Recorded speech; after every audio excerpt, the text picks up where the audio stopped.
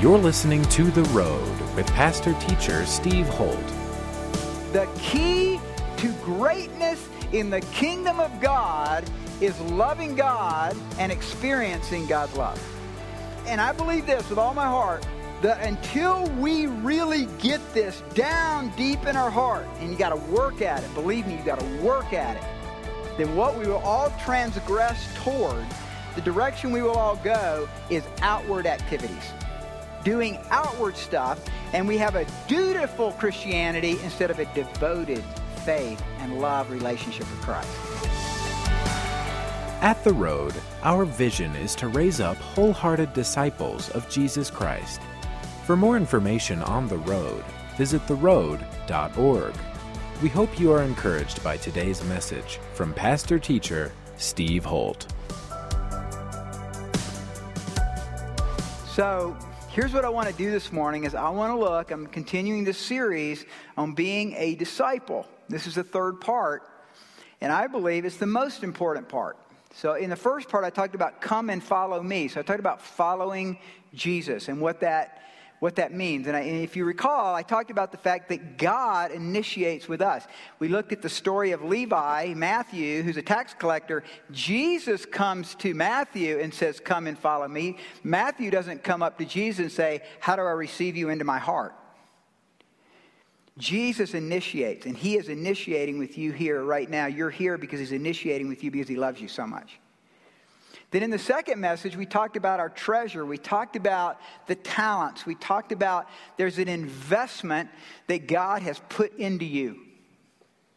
And you have a Spirit-anointed, God-blessed opportunity to give your gifts and your talents back to the Lord and multiply them. And he is actually going to come and bring a reckoning with what he gave you.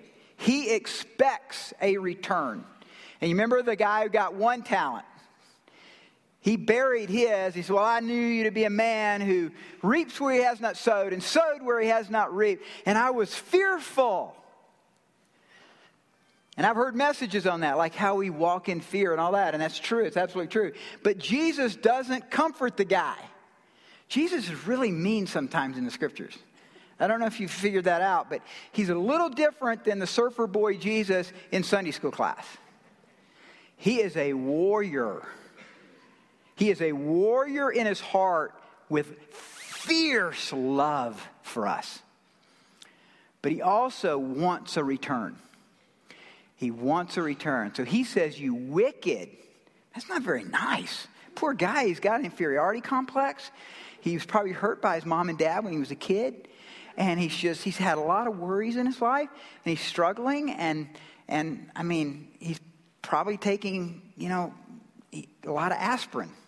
I mean, he's got issues, And Jesus says, you wicked and lazy servant. You knew that about me. Why didn't you invest it with the bankers?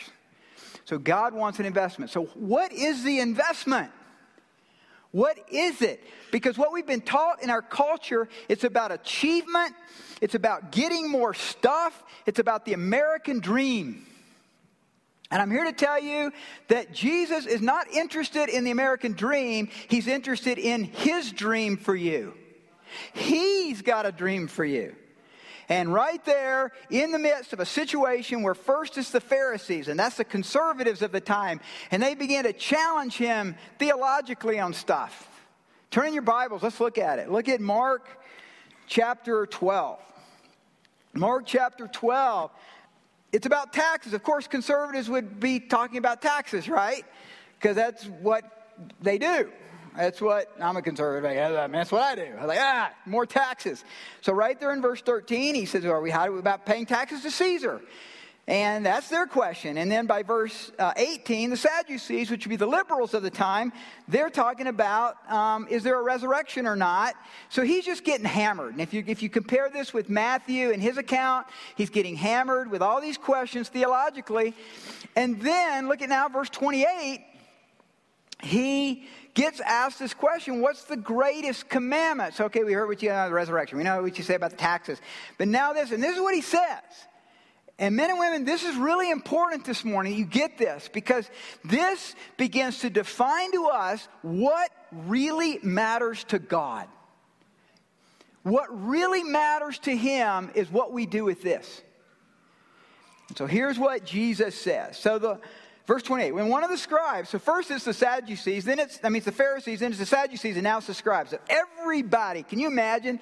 Every major leadership influential group in Jerusalem is on Jesus' case.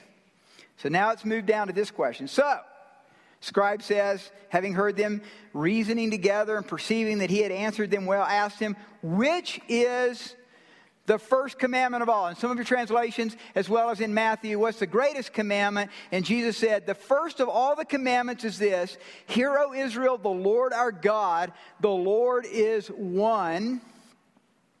And you shall love the Lord your God with all of your heart, with all of your soul, with all of your mind, with all of your strength. This is the first commandment. So men and women, again, I'm not very smart, but when I read something that says this is the greatest commandment, this is the first commandment, this is the most important commandment, we got to get this. And the problem is we've heard it too many times. I really do. I believe that we've heard this too many times and we don't take it to heart and we're not contending for it.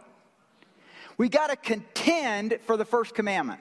Here's my thesis today. My thesis is the greatest man who ever lived gave us the greatest command ever given that we might experience the greatest love ever offered. The greatest man who ever lived gave us the greatest command ever given that we might experience the greatest love ever offered. And we fill our life with doing stuff. And we fill our life with achievements and accomplishments, especially men. We're just driven that way. And you know from the last message I gave, I think achieving and accomplishing is important. It's very important.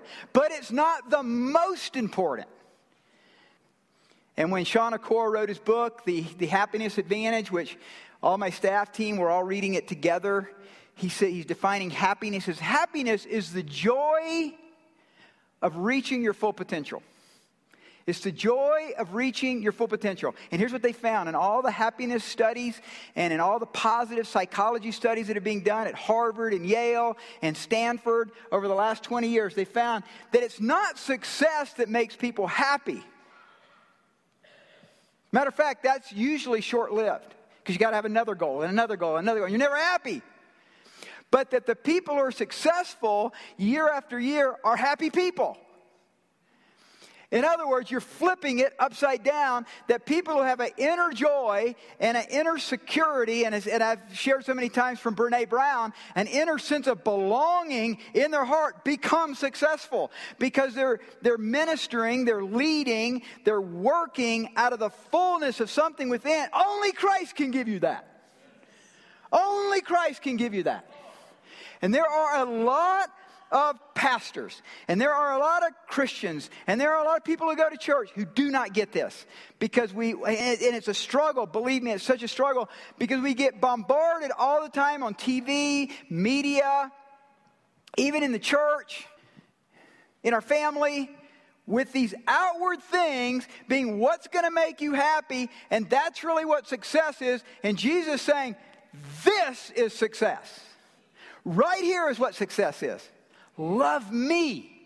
Love me with all of your heart, soul, mind, and strength. Start there. And you know what he's quoting? He's quoting the greatest passage in the Old Testament. Turn, if you have your Bibles with you, turn to Deuteronomy 4, just real quick. Deuteronomy 4 is a great Shema passage. In the Shema passage, Jesus is quoting from this because this is so important, because this is when Israel was going into the promised land. They're going to go into Canaanite territory. They're going to go into a territory where there's idols and stuff. And he's saying, look, this is how you keep your family intact. This is how fathers, you lead your families. So he's saying, fathers, wake up, smell the coffee. I guess you're supposed to say smell the green tea. Green tea extract. I've heard so much about green. All the nutritional stuff that all you nutritional people just hang out with me all the time and I hear stuff. So anyway, wake up and smell the green tea. Here's what he says in verse 4 of Deuteronomy 6. Moses says, "Hear, O Israel, the Lord our God, the Lord is one. You shall love the Lord your God with all of your heart, with all your soul, with all your strength. And these words which I command you today shall be in your heart." Now look at verse 7. "You shall teach them diligently to your children, and shall talk of them when you sit in your house, when you walk by the way, when you lie down, and when you rise up." He's not talking to the mothers. He's talking to the dads, and he's saying, look, you get it first, and then I want you to teach it. I want you to live it. I want you to model it. I want you to build up your family, because that's the only way you're going to handle the Canaanite religions. It's the only way that you're going to keep what Yahweh has given us as the dictates of success in our life. You got to love me with all your heart. And so Jesus is simply saying to the Jewish leaders the same thing, and he's saying that to us today, that men and women, this is success. You are loved by God, and you get to love him back. It's as simple as that you are beloved. And many of you know my story of what happened in Mountain Springs 3 years ago, and that whole thing, and that was what inaugurated the planting of the road, and so I won't go through all the details, but I discovered that I was beloved. I discovered that's where the Wholeheart Advance came from. The Wholeheart Advance is literally my journey with shame and breaking off the power of worldly success to discovering godly success from the Great Commandment. And so here he is, and he starts off, look at verse 29 back at Mark 12, and it's the same thing actually in Deuteronomy 4. He says, first of all, this is what I want you to get, the Lord our God is one. Now this is really important, folks, don't miss this. Why does he start there? Why does he start with the Lord our God is one? Because the Lord our God, the Father, the Son, and the Holy Spirit passionately love each other. The Father loves the Son, the Son loves the Spirit, Spirit loves the Father. They've been madly in love with each other since the beginning of time. We're entering into a love relationship. We're entering into community that's been happening for billions of years in eternity past. Millennials, old folks. Before you discovered God's love, he was in love with himself. And the Father, the Son, and the Holy Spirit were in love. They were loving each other. Look at one of the most amazing passages in Scripture is John 17. John 17 called the high priestly prayer. But I want you to look at this one set of verses that gets missed sometimes. John 17, look at verse 24. He says this. This is Jesus praying. This is right before he goes to the cross. He says, Father, I desire that they, meaning his disciples, and he's saying that about us, also whom you may give me, may be with me where I am, that they may behold my glory, which you have given me, for you loved me before the foundation of the world. God the Father loved God the Son before the foundation of the world. They were already in a love relationship. And then he goes to this, O righteous Father, the world has not known you, but I have known you, and these have known that you have sent me. Now look at verse 26. Underline it, highlight it, star it, whatever you want to do. It's really important. And I've declared to them your name, and will declare it. But look at this. This is really important. That the love with which you loved me may be in them. That's us. And I in them. Now that little conjunction, I, is super important. Because he's saying here, yes, I want your love to be in them even as I am in them.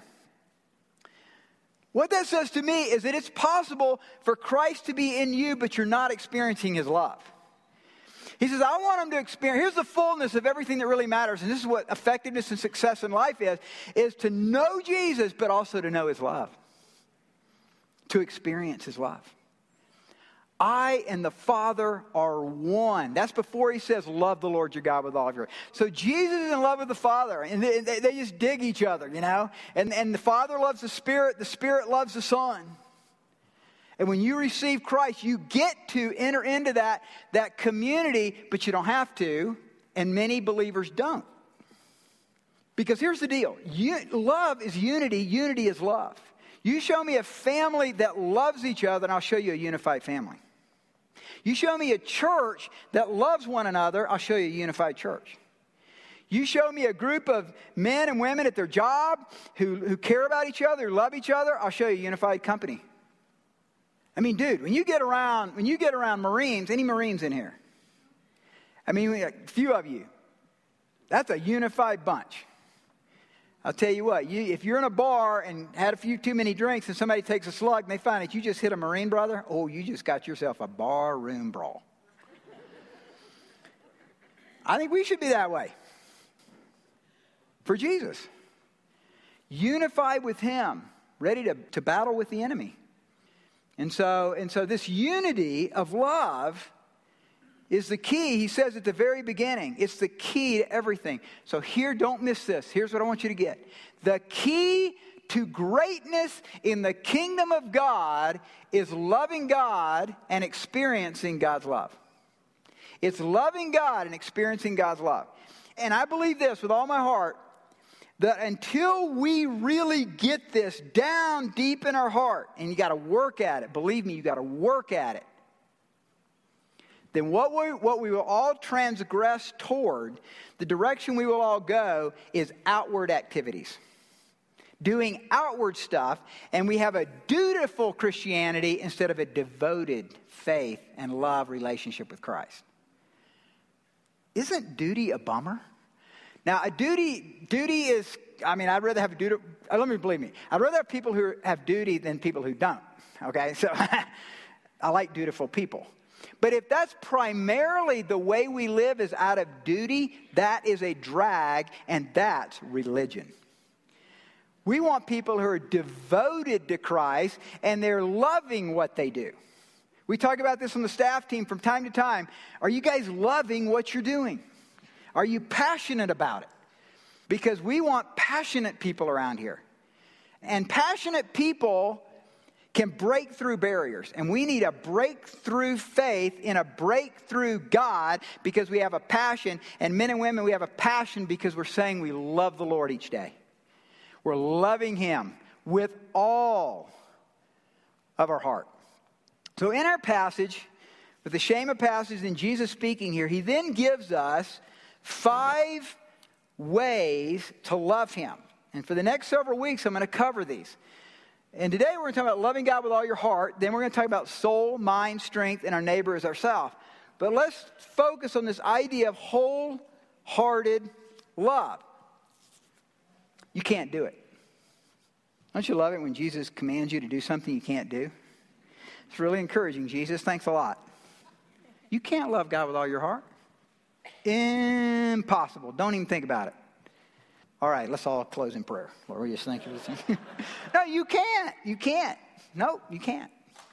But guess what Jeremiah says? Guess what Jeremiah says? Jeremiah says this. Jeremiah, prophesying of a new work of God, said, listen, then I will give them, meaning us, and I believe he's prophesying about the church to come, a heart, I will give them a new heart to know me. What? That I am the Lord, and they shall be my people, and I will be their God, for they shall return to me, listen, with their whole heart. Jeremiah 24:7. Well, if that's not good enough, Ezekiel says it this way. Then I will give them a one heart. I will put a new spirit within them and take the stony heart out of their flesh and give them a heart of flesh. Guess what? If you're born again, if you have put your faith in Christ, you have a new heart. You don't have the old heart. Quit living in the old heart. The old heart is stony, it's mean, it's gossipy, it's selfish, it's a lot of us sometimes. But the new spirit, the new heart, is when we surrender the Lord to God. Today, I'm going to love you with all my heart. God, I thank you for this new heart. Ezekiel says, I've got a new heart. Devil, get out of here, because I'm not going to listen to that old heart anymore because that old heart is gone and I've got a new heart. Quit resurrecting the old heart. I mean, some of you guys got this stony heart and you keep pulling it up, trying to live with that heart. That's a drag, man. God's given us a new heart, a heart that's sensitive, a heart that's loving, a heart that's kind. That's what he means by a heart that's full of flesh. It's soft, it's subtle, it's caring. And I know what's happening right now because some of the women are, you're elbowing your husband right now. Would you quit living that stony heart? Well, the reality is that we all do that. But that's what discipleship is. That's what being a disciple is we start making a choice to do what really matters to God. Because here's what the goal of the greatness of God is that greatness is found in what God the Father and God the Spirit and God the Son are doing right now. And they're loving each other. And he's saying, love me with all of your heart, your new heart. Church, your new heart. Now, if you don't know Christ, if you don't have a personal relationship with Christ, if you're not walking in intimacy with Christ, you don't have a new heart. You got an old stony heart. And I can promise you, your life's really boring. It is. And you start living in the heart of the flesh, in the heart of the Spirit, joy starts to come. Happiness starts to come. Freedom starts to come. That's the heart that he says to love him with. That's what he means by loving him with all of our heart. And he talks about being wholehearted. What is this word? You understand, church, that to go to the wholeheart advance takes courage. Takes courage. To love your wife and serve your wife takes courage. To begin to get in a D group with some men and begin to start working on your porn addiction takes courage. And if you're in an adulterous relationship right now, it takes courage to go in there and break that thing off. Because courage comes from the word cor, C-O-U-R, which is Latin for heart. That's where we get the word cardiologist. It takes heart. When he says wholehearted, he's saying, love me with courage. Courage is where it's at. I'd rather have a courageous man that fails than a lazy man who succeeds. We need courageous men. It takes courage. Courage means wholehearted. And some of you men maybe never had a dad or possibly never had a coach who told you that being courageous is important in life. So I'm going to tell you today, as your pastor, dad, friend, peer, takes courage to make something of your life. And some of you in this room have never been courageous. And I'm going to tell you, you can be. Through the power of the Holy Spirit. Through the power of this new heart that God's given you, He can make you courageous. Noah Webster, in defining the heart, says, an inner part of anything, the core of everything, vital, vigorous, the seat of our affections. So here's what he's saying. Saying that, well, Noah Webster's saying this, but what Jesus is saying is, I want you to love me emotionally. I had the privilege of being at the Air Force Academy and speaking there a couple weeks ago, and I told the guys there, I said, you've got to learn to experience the emotional heart of God. Because most men and women live in a mental assent, but not an emotional response to the Lord. You say, well, how do I do that? Well, I think it begins in worship. It begins with worshiping the Lord. When we go into worship in a few minutes, we're going to worship the Lord. And you can either just kind of go through the songs and say, well, that's a little too loud. Or I wish it was louder. Or I don't know the words to this song. Or you can go, I'm worshiping the Lord. I'm going to worship the Lord. Rain, snow, sleet, whatever. I'm going to worship the Lord. I'm going to emotionally try to connect. And you won't. You won't. But if you keep doing it every week, if you start putting on the iPod and you start doing it when you do a prayer walk, you start doing it in your time with the Lord, it'll start to come. You'll start to have an emotional relationship with Jesus. You'll experience Him at the emotional level. And when that begins to happen, God changes us. Do you realize that's what enthusiasm means? Enthusiasm is a 17th century word. Enthusiasm. That means in God. You know what the word enthusiasm meant in the old Webster dictionary from the 1700s? The one my wife always uses. Is that right? Is that like 1700s? Yeah, she uses that. Sucker's like massive. And I see my wife. She's got a Bible under one arm and she's got this big old dictionary. Steve, you know what this word means? I'm like, no, and I don't want to know. Well, let me tell you anyway. Isn't that cool? Not really, but she loves it, you know. It's like, because she's really into words and stuff. Miss Linguistics here. I probably learned this from her. Enthusiasm, thus, is where we get from the Greek. It's the idea of in God. You know what enthusiasm means in the 17th century? It means possessed by God. We need enthusiastic believers. That's loving God with all your heart. They're in God, and they're so into God that you get around them, and then you go, whoa, I want to follow whatever they're following because they seem to be pretty darn happy. Some of you are way too sad.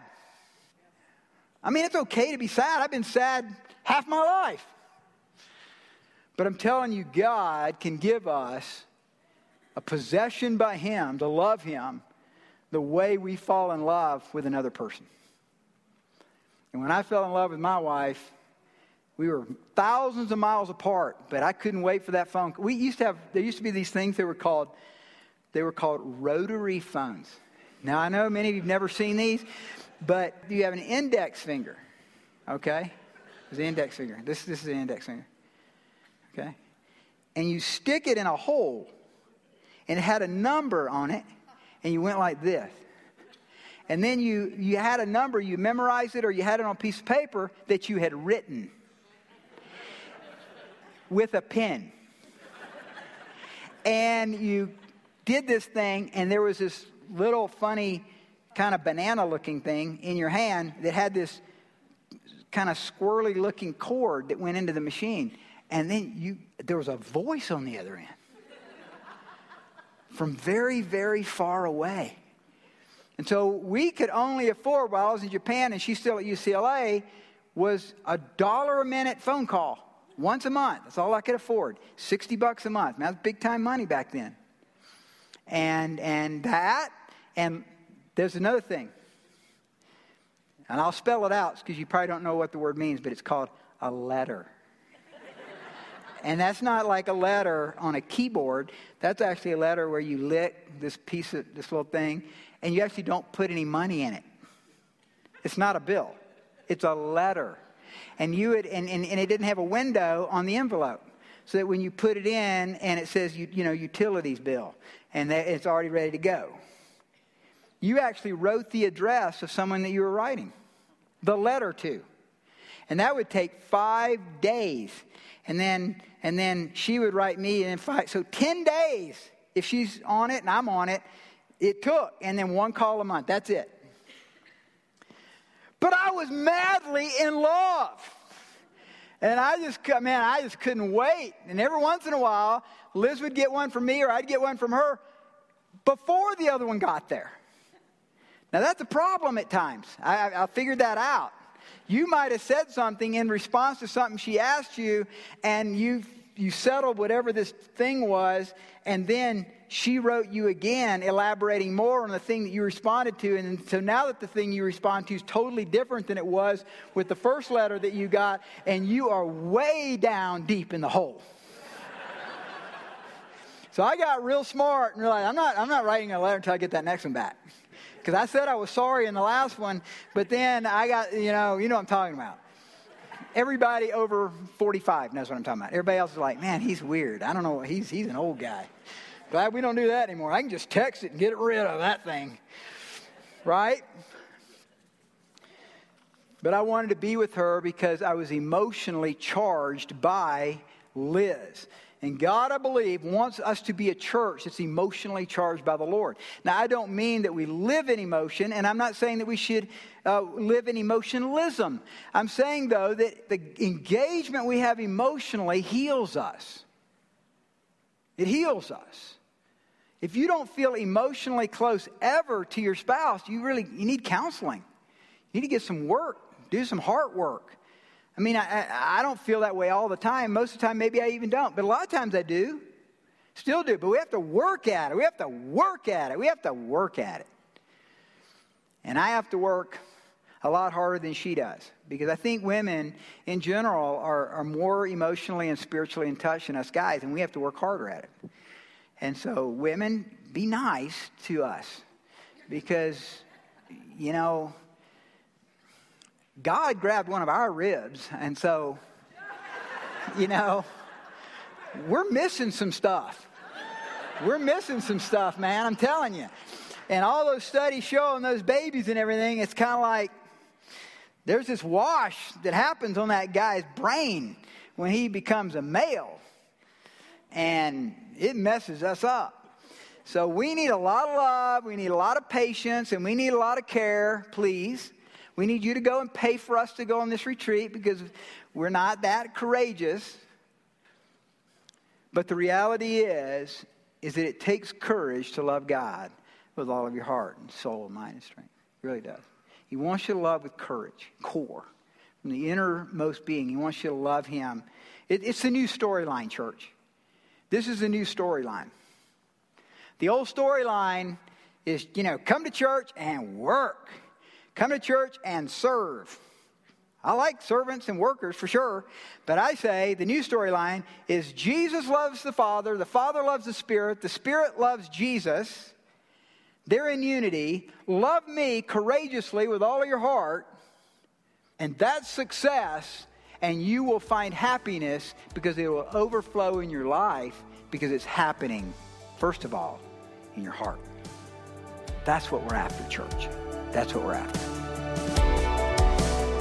You've been listening to The Road with pastor-teacher Steve Holt. We hope you have been blessed by today's message. To connect with us further, visit theroad.org. If you are walking through a difficult time, we want to pray for you. Go to theroad.org, click on the Ministries tab, and go to our prayer page to send us your prayer request. Thanks again for tuning in today. And be sure to listen to the next edition of The Road with pastor-teacher Steve Holt.